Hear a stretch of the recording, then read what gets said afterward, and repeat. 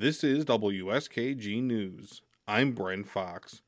Democrats in the New York State Legislature are rejecting several of Governor Kathy Hochul's key budget priorities, setting up for a battle just 2 weeks before the state spending plan is due. Karen DeWitt reports. The Senate and Assembly, in their budget plans, did not include a proposal by Hochul to make more changes to the state's 2019 bail reform laws. They ended most forms of cash bail.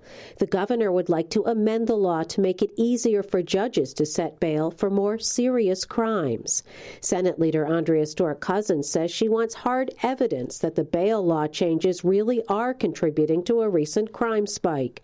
She points to a study by John Jay College released March 14th. It shows bail reform lowered recidivism rates for those charged with misdemeanors and nonviolent crimes. And Stewart-Cousins says judges have always been able to set bail for violent felonies. Violent offenders have always been bail eligible, and that's what I think people have not understood. Both the Senate and Assembly budgets also reject two of Hochul's key education proposals, raising tuition at public colleges and universities and changing state rules to allow for the creation of more charter schools.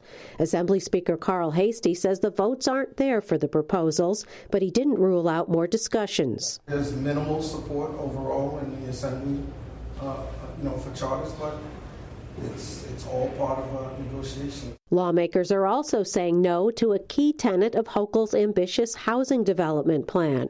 The governor wants to let the state override local zoning laws in some cases to expedite the building of multifamily homes and other developments. The Senate and Assembly plans would instead offer more direct grants to suburban communities that agree to add more dwellings. Senate Leader Stewart-Cousins says it's more important to have community buy-in than to try to force localities to build. There has to be a more collaborative approach. Both houses also failed to include Hochul's proposal to ban flavored tobacco products. In addition to axing many of the governor's key priorities, lawmakers added several new proposals, many backed by progressive-leaning Democrats. They include in the state Senate's budget the tenant protection measure known as good cause eviction.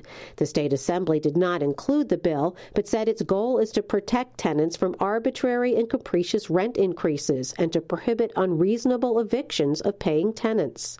And both houses support increasing tax rates on wealthy New Yorkers. Senate Leader Stewart-Cousins says ordinary people are struggling with higher costs due to inflation. She believes the rich can afford to pay a little more. We are just asking those who have the most to contribute a bit.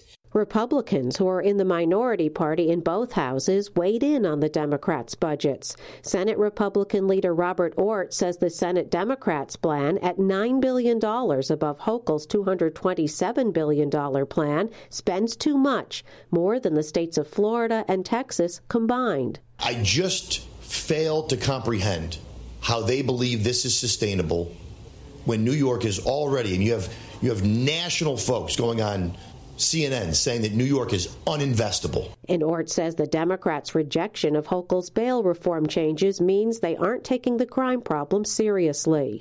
Hochul, speaking just before the legislature's budgets were released, says she's willing to fight for her proposals, including the bail reform changes, even if talks have to go past the March 31st deadline. I would like an on-time budget. I'm not planning on one that's not.